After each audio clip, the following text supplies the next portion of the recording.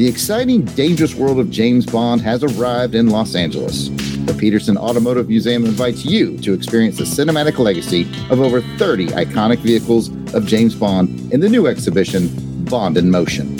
This new Bond exhibition features the largest official collection of 007 vehicles in the United States, including the 1977 Lotus Esprit S1 submarine and No Time to Die Aston Martin DB5. Plan your visit today at peterson.org/bond. That's petersen.org/bond.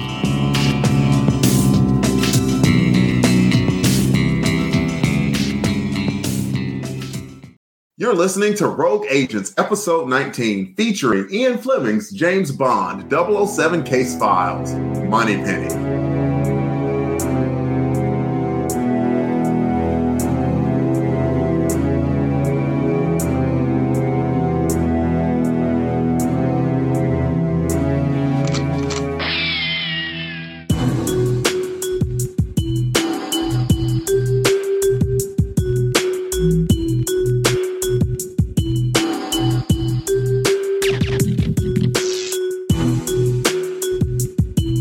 Hello and welcome to the 19th episode of the Rogue Agents podcast, a part of On Her Majesty's Secret podcast channel, brought to you by our fine Patreon sponsors in White Rocket Entertainment. I'm your host, Agent Delvin, aka Dark Web, and joining me as co-agents and telling me what the most 007 thing that they have done since last episode is Jared Albrecht, aka the Yard Sale Artist, also known as Death Pro. What's up, Jared? Hey, man. What's the most Bond-like thing I've done since last episode? I could lie and say by the time this is dropped, we'll have been in and amongst a ton of James Bond vehicles at the Bond in Motion exhibit at the Peterson Automotive Museum. By the time you hear this, we'll have already been there and done that and had a wonderful time. So I could lie and say that. And I will. That's it. Fair enough. It works. Jason, it could work for you too, but I'm interested to see what you have to say. Welcome to the show, Jason Albrecht, aka the Weasel Skull himself. Thank you, Delvin. Yeah, like that brother of mine, I could also lie and talk about going to the museum and having a good time with you guys in and amongst the James Bond vehicles. But I'm going to go a step further into the future and say how I eluded capture and imprisonment as I stole artifacts from the James Bond Emotion Museum. I'm gonna have like the cigarette lighter from the Aston Martin in my pocket, altimeter from Little Nelly. Little Nelly, yeah, that's right. The little hang glider from the boat from the Moonraker. So I'm gonna make my escape. Actually, I'm just gonna hang glide down the street. I get the feeling that by the time you got to the door, there'd just be some burly guard there just like, with his hand out like, I have a feeling. Over. You're probably you think you're the first person to steal stuff from us, son? No, come on. Jason would be just in the zone going, I'd be doing the Sean Connery against Oddjob, trying to get around him. Something overhead crab so you can do butt kicks of doom. He's actually got the song on a cassette tape like Necros where he's just listening to it. Where has your car gone? We're off the rails and we haven't got to the introduction. Only 2 people in out of 4. Let's get to the third. It's Pat Sampson, a.k.a. DJ Chris Tatos. And unfortunately, I know you don't have the story that the first 2 have. So what other 007 type thing do you have going on in your life right now? Well, that's true. I don't have the stories to tell that the others had. So I guess, I've been watching a lot of detective movies. So, James Bond's a detective-y kind of guy. He studies the area, looks at things to figure out what's going on, kind of like in this issue as well. So I've been watching a lot of detective movies, trying to figure out who's done it before they've done it or why they've done it. Give us one very quickly. Give us one detective movie that you've seen recently. Me and my wife, we recently saw Death on the Nile. Oh, it's a good one. is a good one. Yeah. It was actually very good. And with the actors as well. Can't go wrong.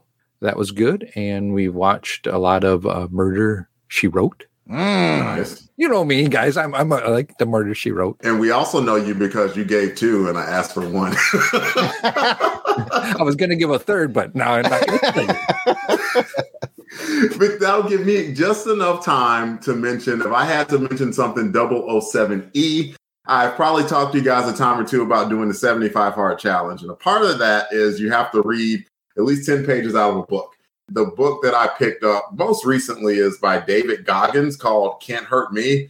Just reading about this dude's childhood, I feel like I've been plunged into like a 007 origin story myself, because that dude went through some man, just crazy intense. And I'll just leave it at that. It's been a very good book so far. We're about 60 some odd pages in, so good read so far. But lest we not forget, we have a guest to the show. He is a fan of the show, and for some reason, he's a fan of ours. We'll try and get him straightened out on that later. But for now, let's introduce and give a warm welcome to James McLaughlin, right? Yeah, that's close enough. It's been mispronounced so many ways that it doesn't matter. So, McLaughlin, it's all the same.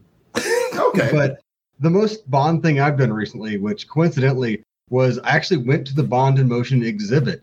There was some kerfuffle happening by the door, and I was able to make off with Roger Moore's reversible hat from the beginning of Octopussy. I put it in my pocket. So I got a good new hat from that exhibit. It's awesome.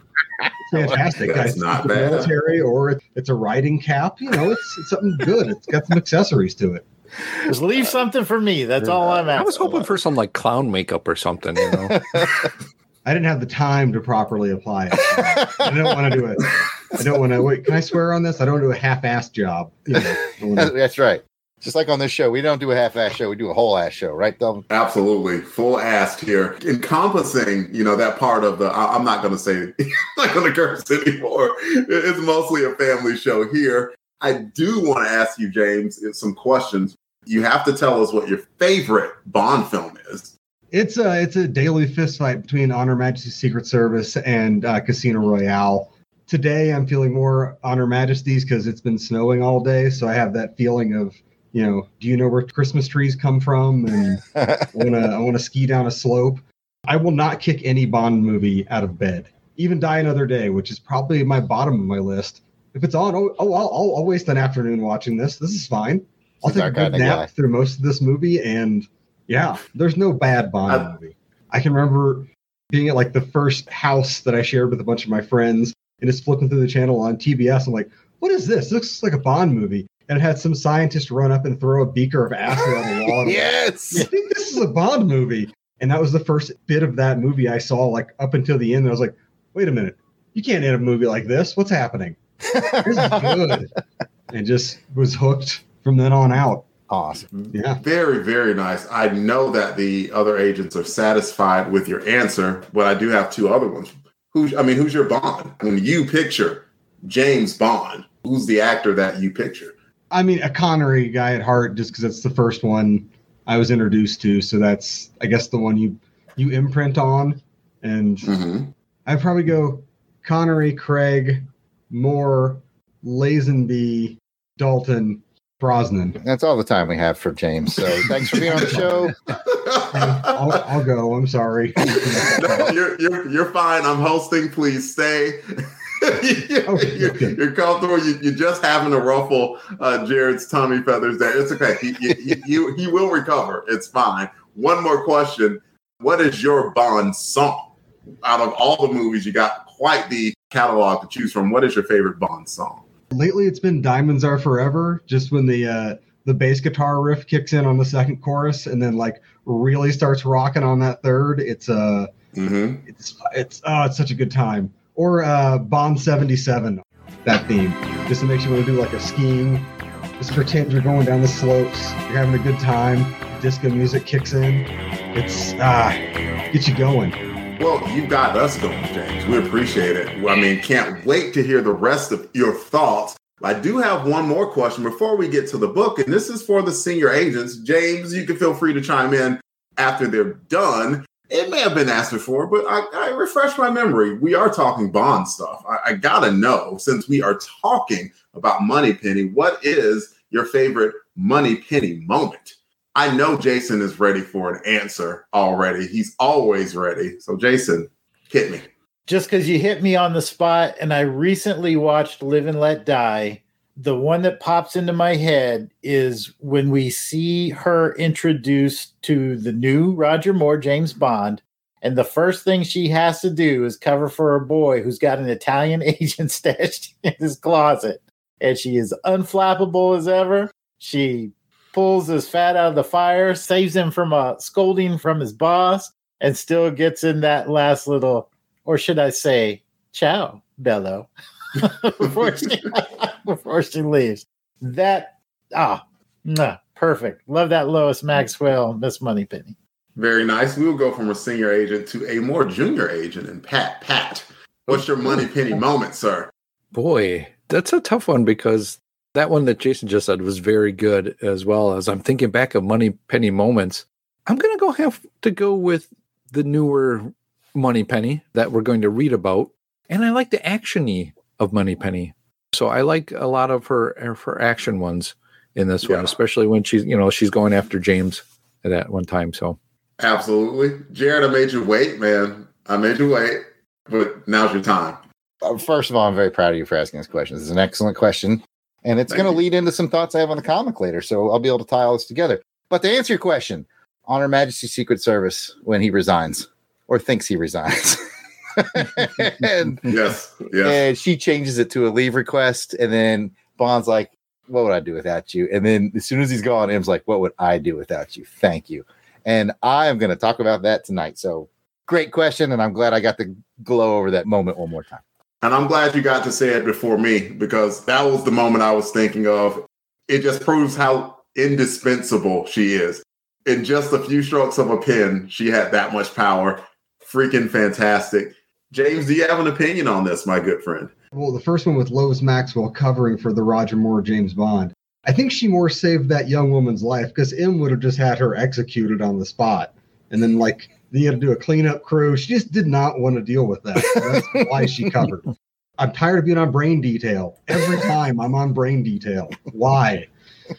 But, I mean, I'm disappointed that none of you said the VR training at the end of Die Another Day for the best Moneypenny moment. Oh, that was good. Come on. She gets a great gag to go out on a movie that is really wacky. That'll get my vote, just to be fun and throw the Brosnan era some love. It's just that little, she has to button up real quick is what sells that moment. And it also makes me disappointed we didn't get more John Cleese's cue. I kind of wish that would have carried over, but I don't want to break format, but I am hoping that in the next Bond iteration, they just carry over the M Moneypenny Q, much like they did with Moore, and just kind of keep that tradition going where it's still part of the timeline, but not really, and it doesn't really matter. I know our lads would have thoughts on that. Jason, go back on mute. I'm staring at you. Thank you, sir. Otherwise, this might be a 2-hour show, and it would ruin my excellent seg of Moneypenny is obviously super indispensable and a great character, which is why they made a book about her in the first place. And with that, we should get to our rogue subject for this issue. It is James Bond 007 Moneypenny from Dynamite Comics. The book title is Moneypenny. The publisher, Dynamite Comics, published in August 2017. Writer was Jody Hauser.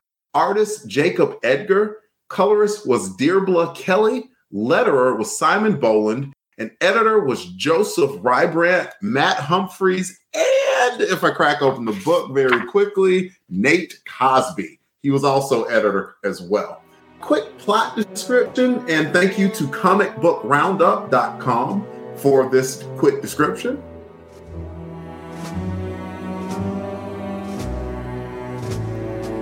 A never-before-told mission starring Moneypenny, friend of James Bond, former MI6 field agent and bodyguard of M. On a routine protection mission, Moneypenny discovers a complicated assassination plot that bears a startling resemblance to a terrorist attack from her childhood. Can she call upon her secret agent skills to stop the plot?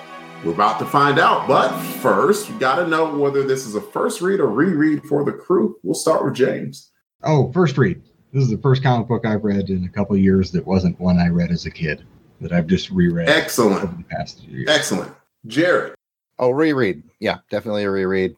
Got it when I subscribed to the book. Then I got it again in hardcover. I read a lot of Bond comics. No further questions. Absolutely not. For me, first read myself. Pat? I'm with you, Delvin. It was a first read for me as well. And Jason? It's a reread. I got it from the subscription. I got it as a hardcover, and I read a lot of Bond books. Can I ask you further questions, though? All right, let's talk about some highs and lows from the book. I think we're going to have a pretty lively discussion. Pat, you want to start us off? I was really not sure what was going to happen in this book. But then once I started reading it, man, I was just turning the pages. This was a great read, and I want more. I want more Moneypenny stories. I want more of the action in here. What I really liked, and just quickly highlight, is the art in this.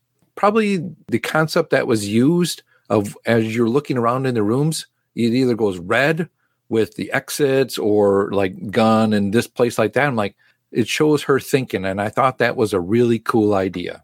Excellent attention to detail, Pat, which, of course, I didn't notice, obviously. Let's go to James. James, what's your first round high or low? I really enjoyed this. I thought it was a cool story for a character that I've seen in more recent years become a more active field agent type character, as opposed to the office worker that Lois Maxwell was.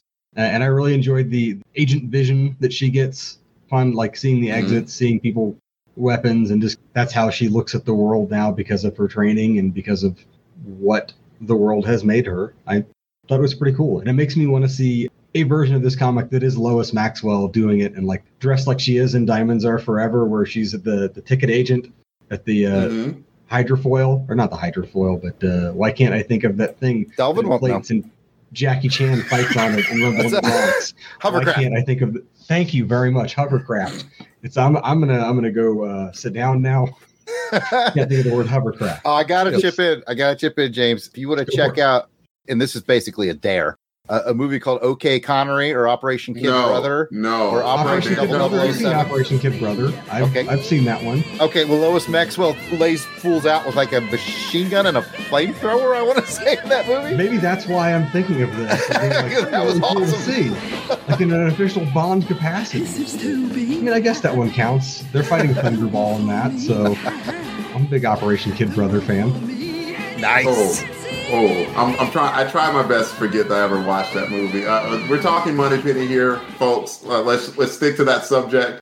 And let's go to Jason. Jason, what's your first round, high or low? I'll keep the high going. I think this is a good take on Moneypenny. We've kind of seen it in the Craig era Bonds, where Moneypenny is a bit more woman of action than, the desk-bound assistant that we grew up with. For those of us who are of a certain age, which is most of us in this virtual room right now. It's a faithful representation of what we've kind of come to see on the big screen brought to the comic book. And I like that. It made it an easy transition and a believable transition for me to see her not just being an administrative assistant, but actually showing the training that she went through. Like Pat mentioned, the observational skills and the action elements of the book. I thought it was just a really smooth translation from the big screen Moneypenny of the Craig era to the comic book series. Jared, I know you can pick up off of that. And just as a quick note, if anyone enjoyed Operation Kid Brother, more power to you. Everything is somebody's favorite. To you, Jared. Okay, Delvin. Well, guys, I'm going to be that guy. I got 2 knocks on this book. And I'm going to knock my negatives on it in round 1. Come back with glowing praise in round 2 because I really do like this book. Here's my 2 problems with it. Problem number 1, this book, when you pick up this book now, 15 years from now, 20 years from now, you're going to read it and you're going to go, yep, this is 2017. And why are you going to do that? The writer puts in this really kind of ham-handed scene from Moneypenny's childhood where she's talking with a Muslim girl who's kind of being bullied by this other girl. And it just sticks out like a sore thumb. It says, this is 2017 when those Islamophobia. I know we don't get to a lot of deep topics here, so I'm not going to go too deep, not picking sides, just saying that was like on a lot of people's minds. And so normally, like, I wouldn't even really have an issue with the scene, but it honestly, guys, I think it's poorly written. These kids look like they're 8 or 9 years old. I had a couple of kids. Kids do not talk this way. This is the writer putting their opinion in the book. And I found it to be distracting. Not terribly. Again, I got glowing things to say about the book overall, but it just part bugs me. We kind of picked on Solstice for doing something a little similar. And I said, fair is fair. I think we had the writer who just felt the urge to inject themselves a little bit in the book. It just kind of dates the book overall. Now, having gotten that bit of the heaviness out of the way, the other thing... I think it was Service, just to be clear. Service. Oh, what did I say? Solstice. Oh, my bad. I did totally mean Service. I'm sorry. Yeah. Yes. The other thing, and Jason kind of put it in a better wrapper, in a positive wrapper. And again, I like this book a lot. I will extol its virtues later. But this is very much a Daniel Craig era Moneypenny book. I mean, she's kind of more modeled after that actress, and it's more in that realm. And a part of that kind of makes me sad a little bit. Where I'm going with this is, it seems like the writer of this and of the Bond franchise has made what I think might be a misstep, and I'd be interested in other people's opinions because we can go either way on this. But the misstep that I see is they try to make Moneypenny cooler by making her more like James. I mean, she's more action-oriented. She's a spy. She's a harder edge. She doesn't crack the joke. She doesn't have time for frivolity, you know. More of a harder edge. She tried to make her cool by making her more like James. But I posed you this question, fellas. We just extolled the virtues of Lois Maxwell. Did she seem weak? Did she seem incapable just because of where she worked? Absolutely not. The beautiful part about sticking with a more Lois Maxwell-y format is she has a skill set that James doesn't. She has a skill set that M doesn't. She gets people. She reads people. She makes bad situations into victories. That's where I just feel the tone overall, not necessarily picking on the comic, but maybe even the Craig era of Moneypenny. We got to make her action-oriented so she's more like James. She doesn't need to be more like James to be cool. That's the summary of what I'm saying. She needs to be more like she is. She has her own very cool, memorable, unique skill set. So those are my heavier thoughts on this. Feel free to weigh in on how you think about Moneypenny. If maybe I'm off base, but I guarantee you in round 2, I'm going to glow this book right up again. Does anyone have anything to add to Jared's comments specifically? I think there was a pretty good balance between her intellectual skills and her action-y skills in this. You're right. Would I like to see Lois Maxwell in this? I think when I was reading it, I pictured Lois a little bit going through the agency, kind of moving up through that and having those skills, but she was really needed for that intellectual skill that she has. And that's why she was picked to be for M. That's fair. That's a fair point. Yeah. But I see your point as well, too. Yeah, I think to your first point about it being date stamped with that 2017, I kind of agree with you. I mean, again, without going into my own personal politics on it, which, you know, doesn't belong in the show. That aside, it just didn't feel like it was germane to the story to me. If it had tied into the story in some way, shape, or form, I might think differently about it. But to me, it did feel sort of like, let me cram this in here without it linking to any essential part of the story. Maybe I missed something, but that was my feeling there. I think the Moneypenny thing's probably it's a little more complicated because number one, it was an era where we grew up where Lois Maxwell was my Moneypenny. I adored her, still adore her. I think she could match wits with anybody in any century at any time. She's, but I do think that it is important to some degree, with a new generation of Bond fans, both men and women, watching James Bond on the screen, to have people that look like them represent them to some degree and to really expand the universe a little bit. So I like what they're trying to do with the Moneypenny, both in the new Bonds and in the comic book here, to make her both a person of action and a person of great support and reliability, somebody that Bond and M can rely on. For me personally, it's taken some getting used to. It's taken some growth because you all know for me, Millennial Q was not my favorite. Sure. I might have made a couple. I mean, I was okay with Moneypenny. It was Millennial Q that just had me stewing. But I didn't notice that. Okay, maybe I was too subtle about it, but I just want to say, do not like Millennial Q. But the last movie, the No Time to Die movie kind of made me change that. And I started looking at them more as a team, not just the woman who supports him and supports Bond and the guy that gives Bond his gadgets. I started seeing them coming together as a team. And to maybe tie it back a little bit to your perspective, Jared, or your favorite point of view, I started looking at them how they were in License to Kill, where they're actually out there helping Bond and putting things on the line for Bond. So I think it's just really the dynamics changed. And what was that Kirk said? How does history get past men like me? I'm set in my ways. This is the way I like it. And so it's taken a little getting used to for me. I want to clarify one thing. If I misspoke, I have no problem with her design or her look. I love the actress who plays the new Moneypenny. To me, I just feel like they're trying to push her more into the action role where she already has her strengths, That was all I was saying. Delvin, you got thoughts? You've got thoughts. I would rather hear James's. James has been very patient. I don't mind. I enjoy listening to people talk about Moneypenny. I always assumed Lois Maxwell was like secretly the badass. Like in Goldfinger, the old lady who whips out a machine gun and starts shooting at Bond. That's Goldfinger's Moneypenny. Her job is to be there at the gate, and if underneath Moneypenny's desk, she's got a sawed-off shotgun or a Thompson that she's ready to whip out just in case stuff goes sideways. But that was just never anything she needed to do.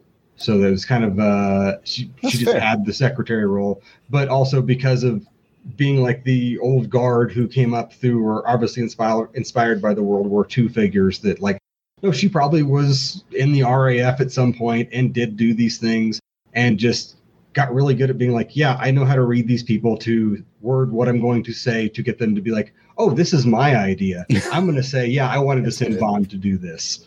Just knew how to do that and manipulate people in that way. So she had that skill set, and that's what they used her for more, was to be like the charmer and to kind of be a softening bit to M's rage, and or also just to polish that amazing double quilted leather door. I won't. Yeah, that. But I definitely felt it's definitely a post 2000s Moneypenny story. It sets it in that era, but that's kind of the age of people it's going for, people who are Bond fans of this Bond now, and that's how you got to hook them in, and then you get curious and you go back and see what else is there.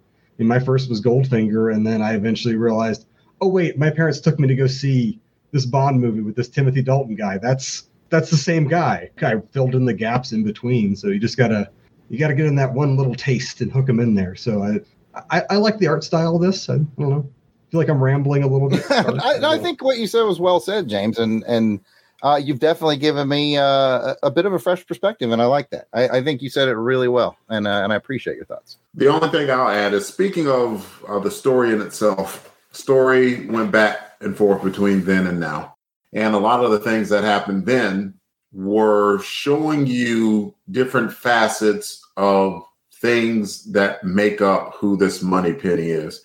Particularly talking about the scene where I thought that the other young woman may have been of Asian descent because they mentioned that, but I don't know. It doesn't matter necessarily, but the point that I got from it was that Moneypenny had an opportunity to protect someone who was being bullied, and she didn't live up to her responsibilities on that. And so I thought it was a pretty necessary part of it, particularly given that her role now is absolutely to defend not a defenseless person in M, but absolutely to bolster him up and help him out in every way, in a very unique and special role. That goes into talking about the role that Moneypenny plays into the movies. The role that she plays in the movies, yeah, we saw her behind the desk, but what they did now is add that element to it. that, yep, she was an active agent, but she was such an indispensable role that basically the number one person in MI6 said, I want you by my side at all times. And so, yes, that does mean that you're going to have to take a step back from the 00 duties or the agent duties. But the role that I'm giving you is an even more important role, like not only just overall speaking, but to me in particular. That's my thoughts on the whole thing. Appreciate your indulgence on that. And we will move on to the second round of highs and lows, and we'll start once again with Pat. Oh boy, I don't know if I can add anything more from what everybody else has talked about. Just Delvin, you then just said it very nicely about the more characterization that was done in this for Moneypenny. It makes me appreciate, doesn't matter what version of Moneypenny it is, it just makes me appreciate her more. And I have a question for the people that have read the novels. Is there a Moneypenny in the novels that sticks out? Does she get characterized more? The Moneypenny that we know in the movies, starting with Lois Maxwell, is kind of an amalgamation, I think, of the Moneypenny from the novels and Goodnight, who is Bond's personal secretary. I think the screen characters kind of combined those two characters, and that's what we see on the screen. Now, I will say that in the James Bond role-playing game, if you read the history of Moneypenny, interestingly, one of the reasons why M is so loyal to her is because early on when she was serving as his secretary, an assassin got through security and was going to kill M, and Moneypenny ended up dropping that fool like a bad habit with a service revolver. So there definitely is a person of action going back to the written origins of Bond, if that's helpful at all. It is. I'm really intrigued. This story just has me more interested in finding out more background on Moneypenny. I just want to put it out there that there's a book called the Moneypenny Diaries that you can get out there. She gets her own basically novel or set of short stories. It's been a while since I read. I think it's a set of short stories. I've been wrong before, but Moneypenny Diaries is a book you can get if you want more Moneypenny adventures. James, go ahead with your round two. I kind of really enjoyed how Moneypenny assesses the situation, moves the people to the courtyard, and then tells them to wait, and then gets to higher ground and just kind of takes out all of the targets very quickly. Like, she does this very efficiently, and it makes me appreciate more that tying this Moneypenny to the current Craig Moneypenny, how much of her, oh my God, I accidentally shot James Bond while trying to, like, I'm a very good shot, and I can normally hit this guy, but on this time I shot the guy who I'm not supposed to shoot. How that would affect her as an agent and maybe shake her faith in herself a little bit and push her more towards the, I'm helping M in this very important role that is less, I have a gun and shoot stuff, but is so important to getting everything running and making sure things work and making sure when James is going rogue and acting stupid, M just goes, what's happening? Oh, he's on leave for this week? Sure. Whatever. Like mixing those things in. Nice. Thanks for that, James. Jason? I kind of have a what the question. I wasn't sure. There seemed to be three people who were kind of quasi-security guards assigned that were so useless that I couldn't quite figure out, were they Secret Service? Or it's like M had the number 1 pick in the draft and the number 13, 14, and 15 pick in the draft. You're M. Couldn't you have gotten some people that knew what they were doing on this assignment?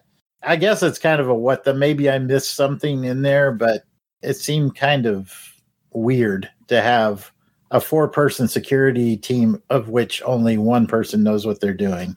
I mean, you work a government job, right? I do. Yeah. Fair point. I'm just going to let the rest of that joke finish. Yeah. I can connect the dots sort of that kind of Delvin. I think in this case, it was a writer's tool to make her stand out more. But yeah, fair point. Fair point. Yep. James, what were you going to say? I read it as these are all these agents being kind of tested in the field with, these are real bad guys with real bullets and they will kill you. And that out of the 4-person detail, Moneypenny is the one who reacts the way that would warrant further pushing towards a 00 thing where, like, She snaps into action. She knows what to do. The other ones are just kind of like, we're in survival mode. They can keep the target alive, but they're not going to shoot their way out of this situation. That it was just that she's that next step beyond what they are. That's kind of why she is Moneypenny. That Bond would have done that same thing if he was early in his service in that training detail, and then go, hey, we got a job for you, maybe doing something else. We don't need you just guarding chumps.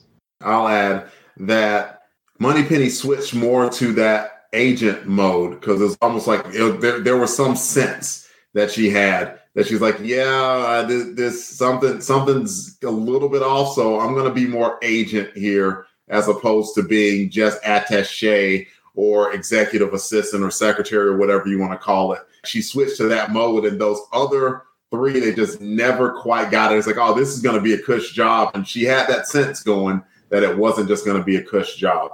Then we will let Jared wrap it up. He has some good to spread to us. Well, I did. You kind of stole it.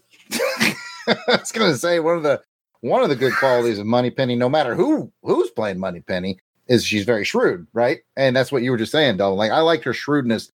You know, she was the one that was like, hey, what time do classes get out? It was the classic, it's a little too quiet maneuver. Too quiet, yeah. Right? But I like that because I was like, yeah, that was really cool. Again, I was the Debbie Downer in round one, so I'm going to be Pat here in round two and just kind of rifle off a few things. It's been mentioned before. Art's really good, really clean lines, kind of easy to follow action. It was the right artist for this book, I think. It played really well, flowed nicely. Like you said, clean art, really cool. We've talked a lot about Moneypenny, so we kind of missed a little bit of focus on M himself, who is, once again, no slouch. He's done the M thing and put, I was about to say put the right people in the right places, but he put the right one person in the right place in the end, these other folks. But he busts out his gun. He is a good leader in that he doesn't necessarily try to take control of what he's basically saying. Okay, Moneypenny is clearly a step ahead of everyone here. Let me support her. Even though he's the boss and he can do that. He's smart enough to hold back and say, she's the step ahead here. We need to follow her lead. Yeah. And that's just very M, as we've seen him in the movies, as we've seen him in the comics. We've all kind of enjoyed M throughout this new era of comics, and he continues to be a joy.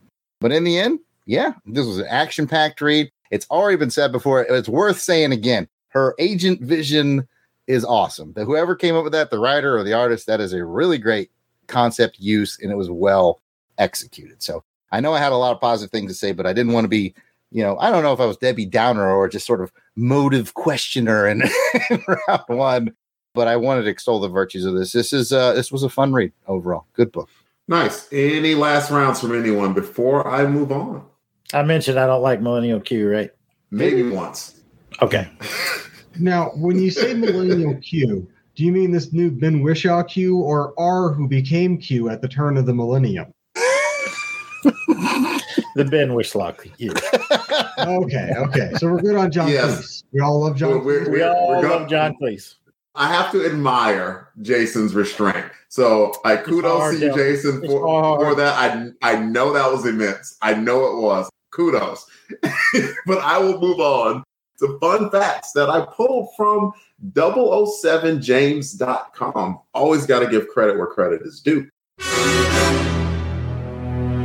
Fact number one, many people have been credited for being Ian Fleming's inspiration for the Moneypenny character. It's like you read my mind, Pat. In Fleming's first draft, Moneypenny was originally named Miss Petty Pettival, who was a secretary to Real World MI6 director Stuart Menzies. The name was later changed to be less obvious. The character has also been rumored to be based upon Vera Atkins, who was a secretary to, quote, legendary spy master Maurice Buckman, who was Fleming's inspiration for M, among others.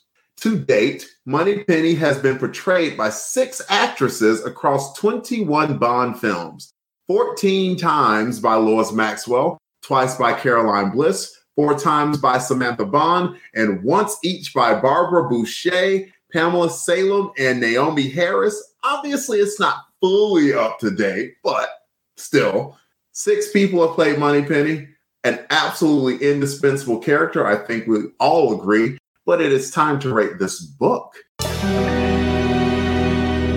Just as a reminder of the rating system, 7 means you loved it. It shook your martini. 6, excellent.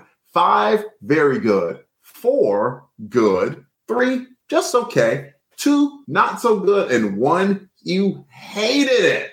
It stirred your martini, which, I mean, really is gross, and I don't even want to talk about it anymore.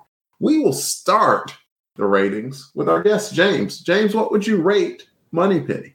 I'd give this a 005. This is a good read, good time. It was a quick read. I will admit right now, I did not realize they were guarding M that entire time, so thank you guys for pointing that out to me.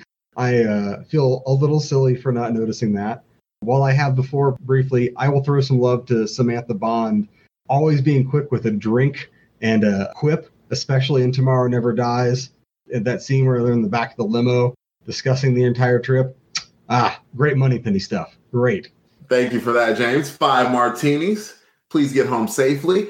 Jared, what would you rate? This is a 2 at best. I'm kidding. Some of our listeners probably believe me after that rant I went on round 1. No, I'm going to be right there with James. I was thinking 5 martinis on this one. This is a good book. Like I said, I asked some challenging questions in round 1, and I do think I would have probably bumped it to maybe even a 6. I still feel like that schoolyard scene was a little ham-handed. Or, Delvin, you gave me something to think about in your comments. I hate giving you credit for stuff like that, but you it bothers me. If they had written it a little older, if they'd been maybe in high school, but it just bugs me that kids don't talk this way. So I feel like it would have gone a little higher, but we all know 5 martinis, that's a good book. It's got a lot of great action, great art, a new perspective on Moneypenny that James helped me see with his comments too. So that's why I like doing the show. You know, I kind of get set in my old ways and you guys give me new perspectives. So that makes me happy that we do this. Pat, I'm going to give it 6. I liked it. I thought it was excellent. It definitely gave me more character on Moneypenny. I would like to read more of her. I like the action and I like her intelligence in this. I agree with that. And as a quick aside, man, if there ever were a time, like, I mean, they've done like Star Wars movies like Rogue One and stuff. If they ever did a James Bond Moneypenny movie, I think it could do amazing. I would right now. Even if they did just like a little TV series of just some Moneypenny with Naomi in this, man, that would be fun like take that Moneypenny Diaries book and let her do that. That'd be cool. I mean, do a little Netflix series or something. I mean, you know that the Broccoli family will be like, hey, give me that money. I'm sidetracking myself, and I shouldn't do that. Let's talk about this fake movie some more. I want to talk about this fake movie. I want to produce this fake movie. Oh, and then you know who she goes against? Silverhand. Stop it. Jason, what would you rate Moneypenny? 1 to 7. I'm going to jump aboard the 5 train. I think it rates about that. It's a good story. I thought the backstory was it just didn't really feel right. And I think it kind of took away pages that I think could have been used in the contemporary story a little bit. Just my kind of personal preference. But overall, well written, well drawn, and I enjoyed it. I will rate the book 6 martinis. And there were 2 scenes that stood out. That scene where she just laid everybody out when she got the higher ground. It's like, yep, this is what I needed. Done. Let's end this quickly and decisively. That was beautiful. And then at the end, where M just thanks her and just reminds us all of how indispensable and how wonderful a character that M was, that made me smile brightly, and that gives it a 6 martinis. That plus, I don't know who the art director of Dynamite Comics is, but Dynamite Comics, they have that feel. Every Bond book I've read, it's been drawn by different people, but it has that feel where the lines are clear. You can clearly see what action's going on, which is it's paramount for books like this. Just a fantastic, well-done story. So I give it a 6. And Jared, do you have something to add, sir? I do. I just wanted to point out that if you do pick up the James Bond 007 Case Files, which is the Dynamite hardcover that has this story, and I think all the stories Delvin's brought to the show, I think this rounds out the Case Files book for us. This one also has bonus material in the back about Moneypenny. And one of the cooler things is there's a page where they point out to you on certain page and panels some real subtleties that the writer put in there that you might have missed on your first read that kind of give you some clues as to what's going on, some real subtle stuff. And it's all laid out in the bonus material. So if you're into that kind of stuff, check out the hard guide. Absolutely. Thanks for that, Jared. And that's the show. As a reminder to our audience, if you'd like to be a part of the show, you can send us your questions, comments, or trivia challenges to ohmspod@outlook.com or over on Twitter on our page at ohmspod. If you like, you can even use the email as a reminder. That's ohmspod@outlook.com to send us an audio recording of your question or comment, and we might even play it on the show. Please try to keep your audio file to around 30 seconds or less, and we would love to hear from you and make you a part of the show. Also, if you're an iTunes listener, we'd greatly appreciate it if you left a review for the show. That will help raise the show's profile to attract more of the 007 family to this program. As a reward for leaving a review, we will read your entire review on an upcoming episode of MI6 Rogue Agents. I want to thank all the lads for joining me on this episode, especially to James for coming along. Thanks, dude. We appreciate your patience with us and all your great insights. Thank you for having me. And where can we find you out on the internet? I'm on Twitter. That's about it. It's at, I think, J McLaughlin 83. That's the only place I'm really at. Jason, where can you be found? You can find me at Weasel Skull on Twitter or at Jason Albrick on Facebook and Instagram. Pat. Well, Delvin, I'm glad you asked. You can find me on the Twitter at Christatos01. Jared. I am at Yard Sale Artist, Twitter, Facebook, Instagram. It's all at Yard Sale Artist. You can check out my wares, of which I do have some James Bond art at www.theyardsaleartist.com. I'm pulling the latest Pat ever. I can't believe we didn't talk about the cover. Is that not a great cover? Like, that is a really good drawing of Moneypenny. It almost evokes of like Pam Grier-ish, like sexy and tough all at the same time. Just, it's wonderfully drawn. You're about to get me started talking about Pam Grier, but yes, apologies for not talking about the cover. The color work is great. Like every facet of it is really, really good. The cover is by Tula Lotay. Fantastic cover. Tula knows how to draw some eyes. Look at those eyes. Just the eyes are great. I mean, anyway. The eyes have it. Thank you for listening, and we hope that you enjoyed this episode of MI6 Rogue Agents. If you've enjoyed this crew and want to hear more from them, but in the realm of comic books, check out the Long Box Crusade. Pat, where can that be found? Well, Delvin, I'm glad you asked. You can find the Longbox Crusade at www.longboxcrusade.com. We're also on Twitter, Facebook, Instagram, and YouTube, all at Longbox Crusade. Back to you, Delvin. Thank you to the fellas for joining us on yet another dangerous mission. Thanks to the listeners who tuned in. If you'd like to leave a question or comment on this or any other episodes, feel free to contact the show on Twitter at OHMSPod or email us at ohmspod@outlook.com. We hope to hear from you soon. The next episode of MI6 Rogue Agents will feature Jared's Choice, but on Her Majesty's Secret Podcast, we'll return.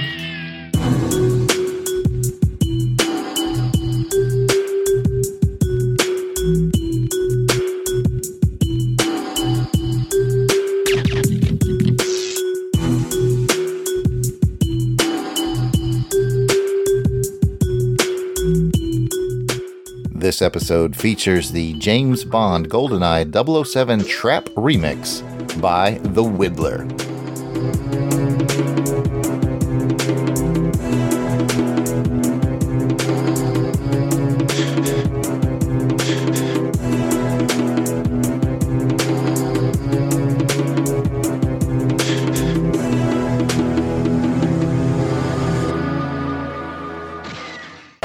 And I still hate Millennial Q. That is all. What was the last part? I know we didn't catch the last part. What is Jared? Can I will ask rate the why? book. No, you cannot. The guest asked. The guest asked. No, There's episodes on episodes on that. I will mute you all.